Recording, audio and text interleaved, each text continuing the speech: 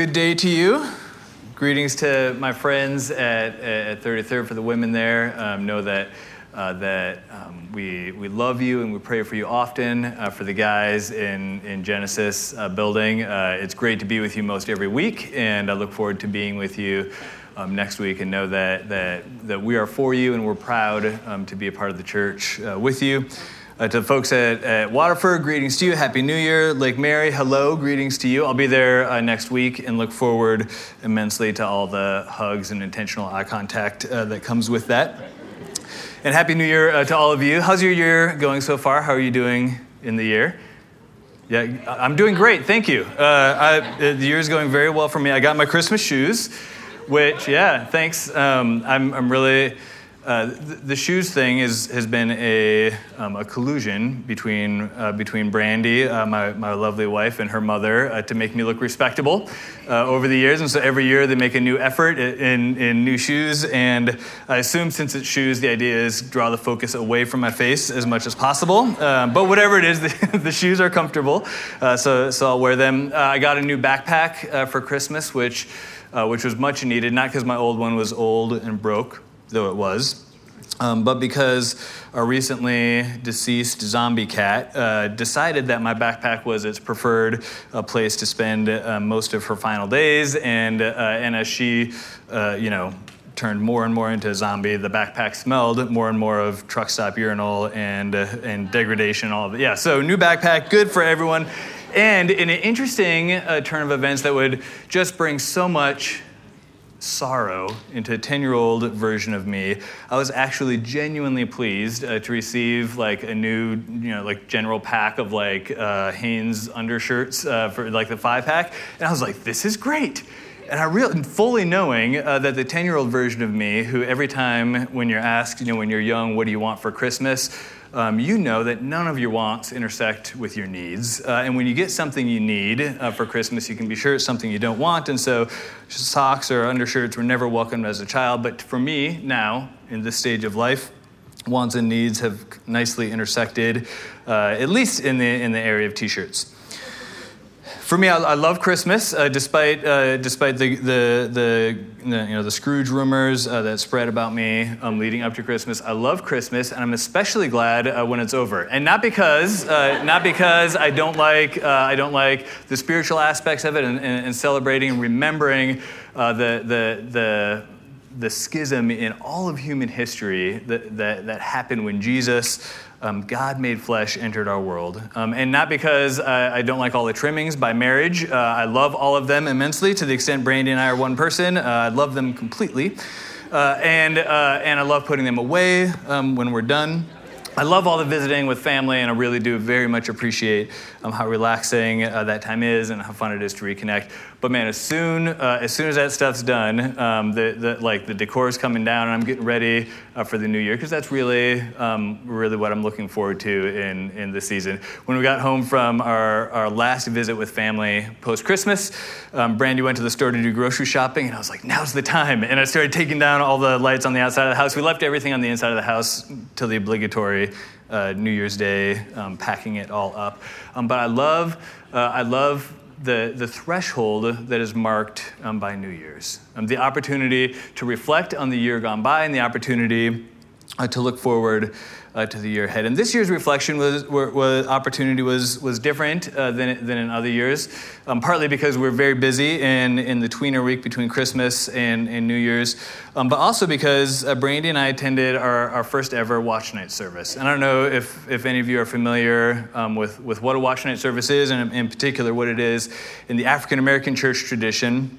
But my friend Sylvester was telling me earlier last year that for their church, the Watch Night service is the big deal. Christmas Eve services and all of that are fine, but for them, the equivalent of our Christmas Eve service is the Watch Night service. And he said culturally, the roots of Watch Night date back to New Year's Eve, 1862, the evening before the Emancipation Proclamation went into effect in the beginning of 1863. And in anticipation of that, African Americans, both North and South, gathered and ushered in the new year, the era of freedom in churches, in prayer and preparation for that, and it has become a tradition, at least in Sylvester's church, that is strongly held and is one of their most cherished services. And so Brandy and I attended the service. I texted Sylvester a few months after he told me about Watch Night service, and I was like, "Are white people allowed to go to Watch Night services?" And he's like, "Yes." And so we showed up. It was I don't know. I certainly didn't want to show up somewhere where I wasn't invited. And so we showed up, and it was really meaningful. It was meaningful because, in part, because the woman who was emceeing most of the services, and it was a small gathering of folks who know each other well. She listed, she started off saying, we have so much to be grateful for, so many things to be grateful for. And then she went on to list all of the things that we wouldn't normally be grateful for. And these weren't just generic, hypotheticals. She was talking to the people she knew. And she was talking about how people have had broken relationships in the last year, who didn't get the promotion they wanted, who had lost someone that they loved, all of those things. And she said, but we're still here, and our God is still good, and there's a lot to be grateful for, and we can look forward to the year of our freedom, to the year ahead where God will open doors and opportunity for us. And it was a really meaningful backdrop for us, for me, to reflect on the year gone by and to look to the year ahead. And for me, my reflections on the year gone by immediately root themselves in the things that are most central to my life. My wife, Brandy, who I love dearly. This year will mark 20 years of marital bliss for us, and so that's awesome. We look forward to at least 60 more. I don't know. I didn't do the math on that. A lot more. And I think about our kids, who are awesome. 5 of our 6 kids are teenagers, and so awesome means a whole different thing now than it did when they were young, and our life goes at such a diverse and furious pace that it's often easy in that every day to forget how grateful we are for our kids. So having time to remember how blessed we are to be in the lives of our children. And any reflections on what I'm grateful for always take me to our church, to this community, to the opportunity that I have and the privilege that Brandy and I have had over the last 16 and a half years to be a part of this church, to see the story of God's grace and His goodness and His good purposes being lived out. And to be a part of this story through seasons of wild uncertainty, of wild growth, of unwanted and unthinkable loss and pain. To be to find friends that I never thought I would have or need. To be able to do life in a community with people who will give sacrificially to the work of God. And not just financially, although that's certainly evident. Even just looking at the Christmas offering, I mean, that was astounding. It was so fun for me on Christmas Day to text Shiro and be like, I think you need to be sitting down. I'm about to tell you, how much the Christmas offering is for. And it's so incredible to be able to far exceed what we hoped we could do to further the ministry of One Lamb. And the fact that not only that, but we ended across all campuses of Summit ahead in budget for the year. That's because the people who own this community, who say, I'm going to partner in the ministry of Jesus in this church, they do so with intentionality, with purpose, with meaning, and I'm humbled. I'm honored and humbled to be a servant in this church and to be a part of this community. To continue to build the church and to live out the vision that God has called us to live. And if you're not aware of what our vision is, it's a new year. I should tell you what our vision is so that you can know what you're being invited into as we engage in ministry in the year ahead. Our vision as a church is to build biblically functioning communities that reach lost people, connect in Christ-centered relationships, teach truth, serve others, and worship God. To build biblically functioning communities that reach lost people, connect in Christ-centered relationships, teach truth, serve others, and worship God. That's what we're about as a church. That's what we believe every church that is truly the church that Jesus intended is about. That's what we've been about since the beginning. That's what we'll be about moving forward. And for me, what I love and enjoy and appreciate about Summit isn't just the nostalgia. Isn't that God has been good to do those things through our church in the years thus far, but the fact that the story is not yet done being told. That we are still in the process of becoming the church that he wants us to be. I get fired up and excited, as much as I can express it, about all that God has done and all he can and will do through us in the years ahead. There's a duality that exists, I think, in our church community and all of our lives that is both the state of being that we're in and the process of becoming who we will be, who we ought to be, who we should be. The state of being that we're in, the things that are most true about us now. When we reflect on the year gone by, when we reflect on God's work in our life, when we reflect on what he has done, we can get glimpses, oftentimes, of what is most true about us now. And as we do that, we can also look forward and consider, what are we becoming? Not just what are we now, but what are we becoming? What are we called to be? What should we be? What do our hearts yearn to be?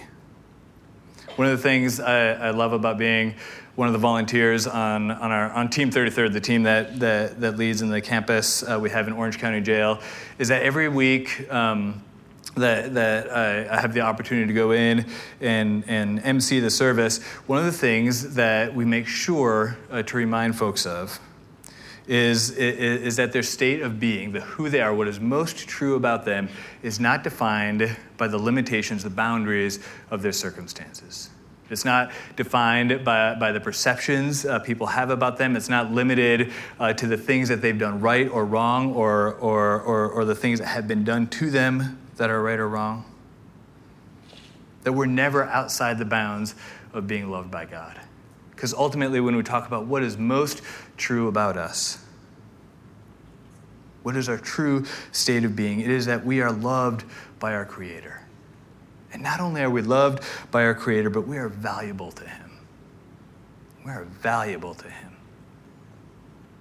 And I find as I share that message, as I remind a room full of people who, if they were just identifying their being, their state of being by their circumstances and by how others view them, they could think that they are unloved, that they are forgotten, that they are unwanted and unvaluable. And to be able to remind them of that every week reminds me that we all need to hear that from time to time. We all need to remember that our state of being, that what is most true about us, is not assigned by our circumstances, not assigned by our successes, not assigned by our relationships, our failures, anything like that. It's a status assigned by our Creator, one that says, I love you and you're valuable to me. And when we understand that, when we understand who we are, our state of being as it is, then the idea of becoming takes on a whole new meaning. Because if we settle for a lesser state of being in who we are now, a lesser standard of what we are now, then the idea of becoming can oftentimes look like a dead end or a cliff. But when we understand that we're loved by our Creator, when we understand that we're valuable to him, so valuable, in fact, that we are invited to be a part of his good work in the world, his redemptive work in the world. When we remember that that is our being, then the idea of becoming is a beautiful thing. Because it's the idea of becoming who we are, who we were meant to be, what our hearts yearn to be. The idea of becoming who we are intended to be gives us a picture of where we're going in life, what we can aspire to, how we can work towards it. It helps us move towards that picture. Just as in that Watch Night service, it wasn't just a reflection on God's goodness in the pains and sufferings and trials of the past, but it was an expectation and anticipation of a new season, of a new state of being that would be part of what we're becoming of what we are intended to be. For me, thus enters New Year's resolutions, the things that help move us towards that picture. Now, I don't want to lose you if you're not a New Year's resolution person. I surveyed our staff to see, what people feel about New Year's resolutions, and there's a number of conscientious objectors to New Year's resolutions. But I would contend that we all make resolutions. Now, whether or not they're in the new year or updated weekly or daily or monthly or whatever it might be, we all make resolutions. We all move towards a picture of a preferred future, something that we hope will be a part of who we are in the days and weeks and months and years ahead. I'm a big New Year's resolutions person. I'm a resolutions person of any type. I've found that when I resolve nothing, I accomplish only that. And so for me to have resolutions is a big deal. So that's part of the reason I look forward to the new year, because it's a good time, even if it's somewhat arbitrary, to intentionally move towards a picture of what I'm becoming and what I hope God will do in and through my life in the coming years. Now, you know all this, what the common resolutions are. Eat healthy, exercise, manage money better, be a better person. When I was researching what are the most common resolutions, be a better person in the most general sense was one of them. And I was like, well, that's a good one. I think we all want to be that. I don't think anyone would resolve not to be that, but if they do, they're welcome here. And then interestingly, reduction of screen time and separation from technology is really rising on the list of New Year's resolutions. It's maybe not the top, but it's really rising on the list. And Brandy and I were noting that it was really funny in all the news and commercials in the first couple days of the year. There's all kinds of technology now that will help us take a break from technology, and all kinds of screen time options that will help us take a break from screen time. And I think it's hilarious and ironic. But whatever the case, I'm subject to many of those same resolutions. Our staff, when I surveyed them, a lot of it was the same, the idea of being healthier and living more intentionally and saving, being wiser stewards, all of that stuff. Basically, to be better and do better. I mean, that's what resolutions basically are about, is us trying to be better and do better. Now, I want to talk about what's at the heart of resolutions, because I have resolutions for us as a church, and I want us to understand what they are and what it means when we resolve to do something, because I think it is important for us in how we live out the vision in the coming years.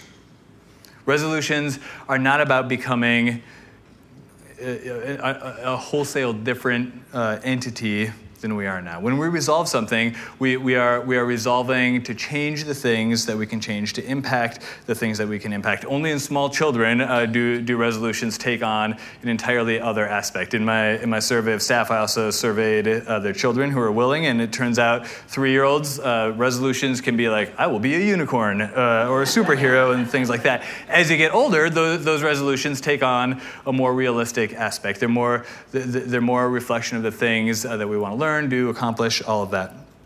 Brandon, our youngest, is 10 years old.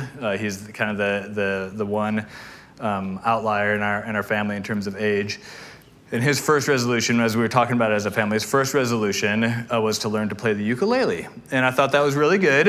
We are all so for it, because he's had a ukulele for a year, and he hasn't yet learned to play it, but that doesn't stop him from strumming it. And so we're all really excited for him to learn that. But his resolutions have moved from absurd to possible, in our case, really hopeful that he will learn that.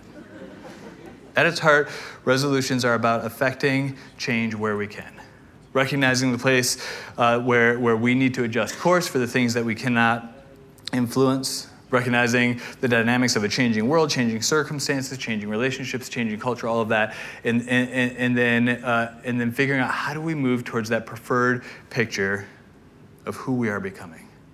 Again, recognizing who we are, a state of being as being loved and cherished and valuable children of God. How do we move towards that reality, living in its fullest possible expression this side of eternity? Ultimately, resolutions, when we resolve something, it's about stewardship. Stewardship of our time, our bodies, our opportunities, our relationships, our abilities, our minds, our spirits. Resolving to good things, to becoming who we are. It's a good thing for us as individuals. It is wise stewardship. And just as it's good for us, however you do it, whether or not it's on birthdays or anniversaries or arbitrarily, however it is good for us to resolve to move towards the picture of who we're becoming, to do the things we can do to be the people that God is calling us to be. However good that is for us as individuals, it is so good for us as a community as well. As a church, to remember who we are in Christ, what it means for us as the church to be the hands and feet of Christ, to be the bride of Christ, to be chosen for a purpose, to to have good works set out in advance for us to do, to be members of his family, to understand our state of being as a church, fully empowered by the authority of Jesus to live out his purposes in the world, having full access to the grace that became available to us on the cross, and then moving with intentionality towards what we are becoming as a church, to the fullest possible expression of that, the fullest possible expression of what it looks like to be the bride of Christ, what it looks like to be the hands and feet tangibly in the world around us, what it looks like to be and reflect the family of God for the world to see. The roots of our vision are very much in the vein of who we are becoming. They're action-oriented. The roots of our vision are derived in two of the most inviting and inspiring action statements that Jesus made in his ministry. The first is generally known as the Great Commandment. You can find it in Matthew chapter 22. And Jesus was responding to an inquiry where someone was saying, what if you were to take all the law, all of these laws and all of the expectations and requirements of it and sum it up for us? What is the most important in the law? And Jesus replied to that inquiry, love the Lord your God with all your heart, with all your soul, and with all your mind. This is the first and greatest commandment. And the second is like it, love your neighbor as yourself. All the law and the prophets hang on these two commandments. When you get to the heart of what Jesus calls his people to be, of what God calls his people to be, is to be those who love him and love others. It's an invitation to action.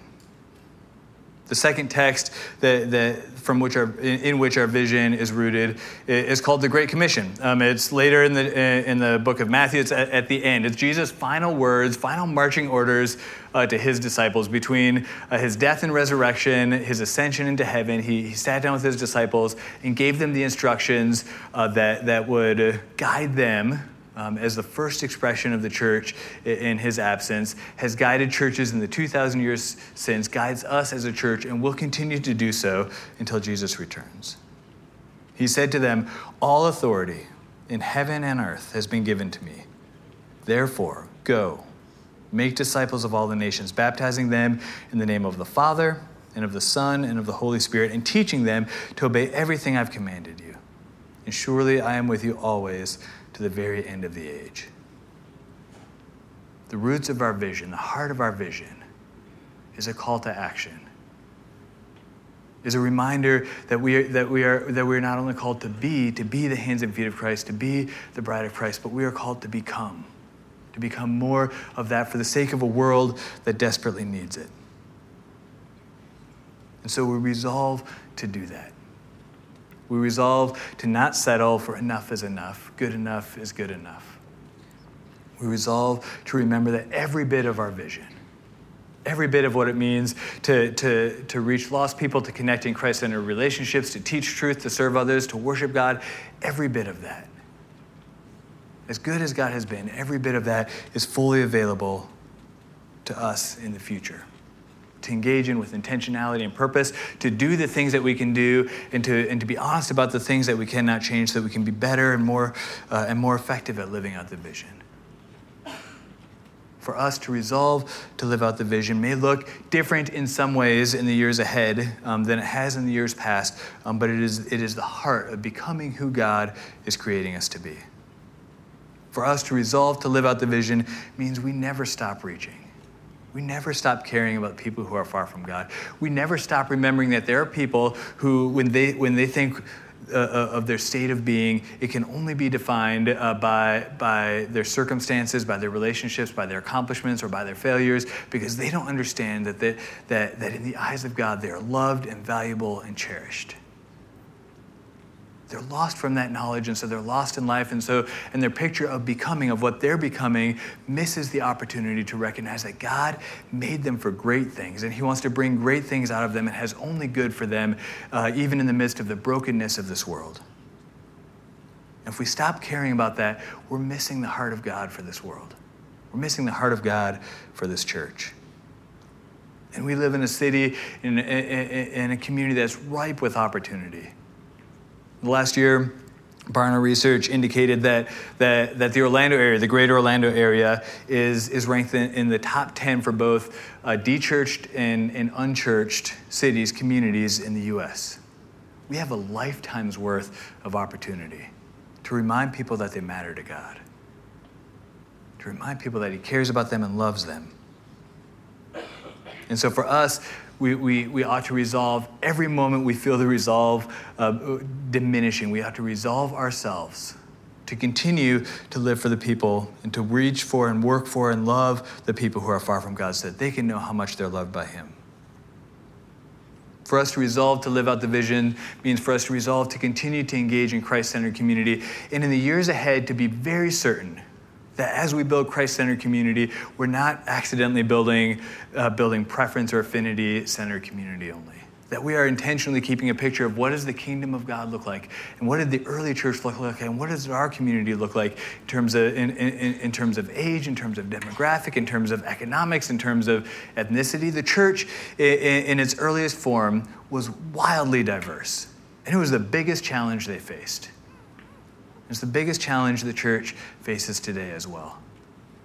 And if we are not being intentional and purposeful in reflecting in our community, in this community, what the kingdom of God will look like and what the world around us looks like, then we're missing an opportunity to be a light in the world around us.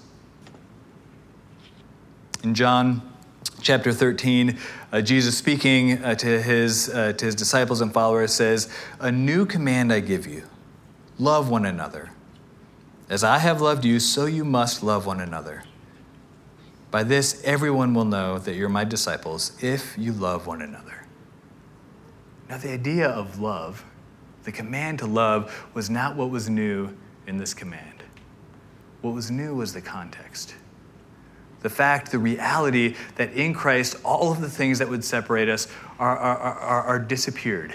That in Christ and in the church, every boundary, everything that would put us above or below or away from other people is taken away. And in that, as we learn to love each other, despite our differences, despite it all, the world can see something amazing. As we love each other, the world will take note.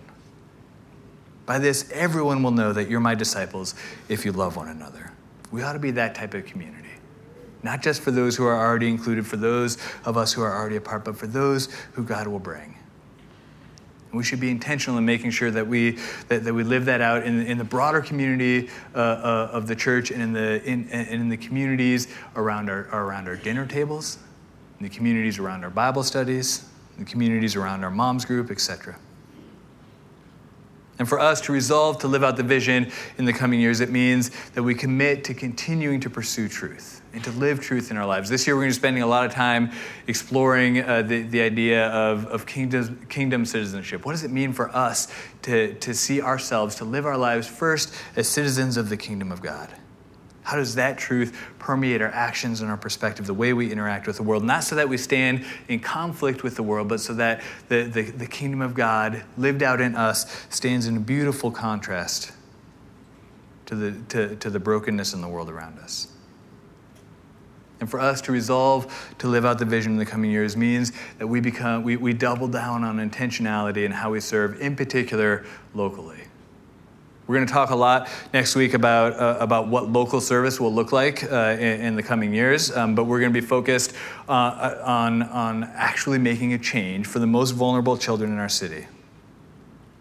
And doing so will take us into the foster care system, it'll take us into the school system, but I truly believe that if we give ourselves to God's good purposes and humble acts of service for those who are most vulnerable in our city, we'll actually see a change. We'll actually see light in darkness. We'll actually see hope in broken circumstances.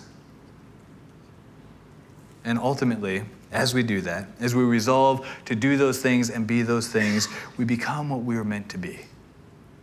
We become truer worshipers of God. Because for us, worship isn't simply the things that we say or the songs that we sing. It's the life that we are called to. The life that we were made for. We're hardwired, whether we know it or not, whether we like it or not, to be worshipers. And as we do the things that God has called us to be, as we build the community that he has called us to build, we'll become the people he's called us to be. And ultimately, all of that will be for God's glory, not our own. Now, here's the kicker. All of that, all of what we resolve to as a church, none of it matters. None of it matters for squat if we're not likewise resolved as individuals. Because the church is not an entity, it's not an organization. The church is a community of people. It's everyone in this room who bears the name of Christ. We're the church, and if we don't resolve ourselves, if we don't aspire to something greater than weight loss, exercise, and less screen time, if we don't commit ourselves to something bigger and more beautiful in our lives, then we miss this opportunity in our lives and for our church. So today isn't just about telling you where we're going as a church. It's about inviting you in. It's about inviting you to be a stakeholder in the vision of Summit. Inviting you to care about the people who are far from God in your life. Inviting you to connect in the beautiful and challenging and subversive and incredibly attractive kingdom way. So that the community around you says something about the character of God to the world around. A world that's looking for hope in brokenness. Today is about inviting you to live in the truth of your citizenship. Being mindful that how you live your life, whether or not you live your life first as a citizen of this world or as a citizen of the kingdom of God, matters. It matters for you, it matters for those you love, it matters for the world. Inviting you to serve in big and bold and scary ways you may not even be able to think about right now, but that will bring about actual change in our city and our world. And inviting you to do it all, not for your glory, not for this church's glory, but for the glory of God. To be a part of a community of worshipers who worship not only with our words, but with our whole lives. To live into who we are becoming. To remember that our status, our state of being is signed and ensured by God, by his grace, by his promise. And we can live towards that every day of our life. And it'll cost us. It'll cost us, if you accept the invitation, it'll cost you comfort, convenience. It'll cost the possibility of apathy or ignorance to the needs and brokenness in the world around you. It'll cost you resources. It'll cost you time. But what you gain is so worth it. What you gain is steps, intentional, resolute steps towards who you were made to be. And it matters for the world too. The world needs you to care. The world needs a different picture of life, a different picture of hope. The world needs the freedom that comes from truth and the knowledge that the truest things about themselves are found in Christ. The world needs healing and comfort in broken circumstances, and the world, because we're all wired to worship, needs to worship something that matters more than anything the world has to offer. The invitation stands. We'll be talking about how we serve in the coming years, and we'll be living, or in next week, we'll be talking about how we serve, and we'll be living this out in the coming weeks, and know that you are invited. Every week, every moment, every day. You're invited to step further into who you're becoming as a part of this church family. My hope is that you'll accept the invitation, that you'll embrace the adventure that comes as we resolve together to become more of the church that God is making us to be. Pray with me. Heavenly Father, we are grateful that in your eyes we matter. That what's truest about us is given to us by you. That we're valuable, that we're loved by you. That you invite us into your good purposes for our lives and through our lives. We're grateful that you don't leave us on the sidelines, no matter how we've messed up or what we've done to discredit ourselves and even to discredit your good name. You always invite us back. You always invite us in. That we are always invited to become who we truly are, to become more of who you're making us to be. I pray that you'll give me and every person in these rooms the courage to do so in the days and weeks and months ahead. Help us resolve, by the power of your grace, to follow you boldly into the season ahead, to live as a church that truly is the hands and feet of Christ, the bride of Christ, the center of your family for the world around us, for those who are included and those who are yet to be a part of the vision that you've called us to. We pray this all in your holy and precious name. Amen.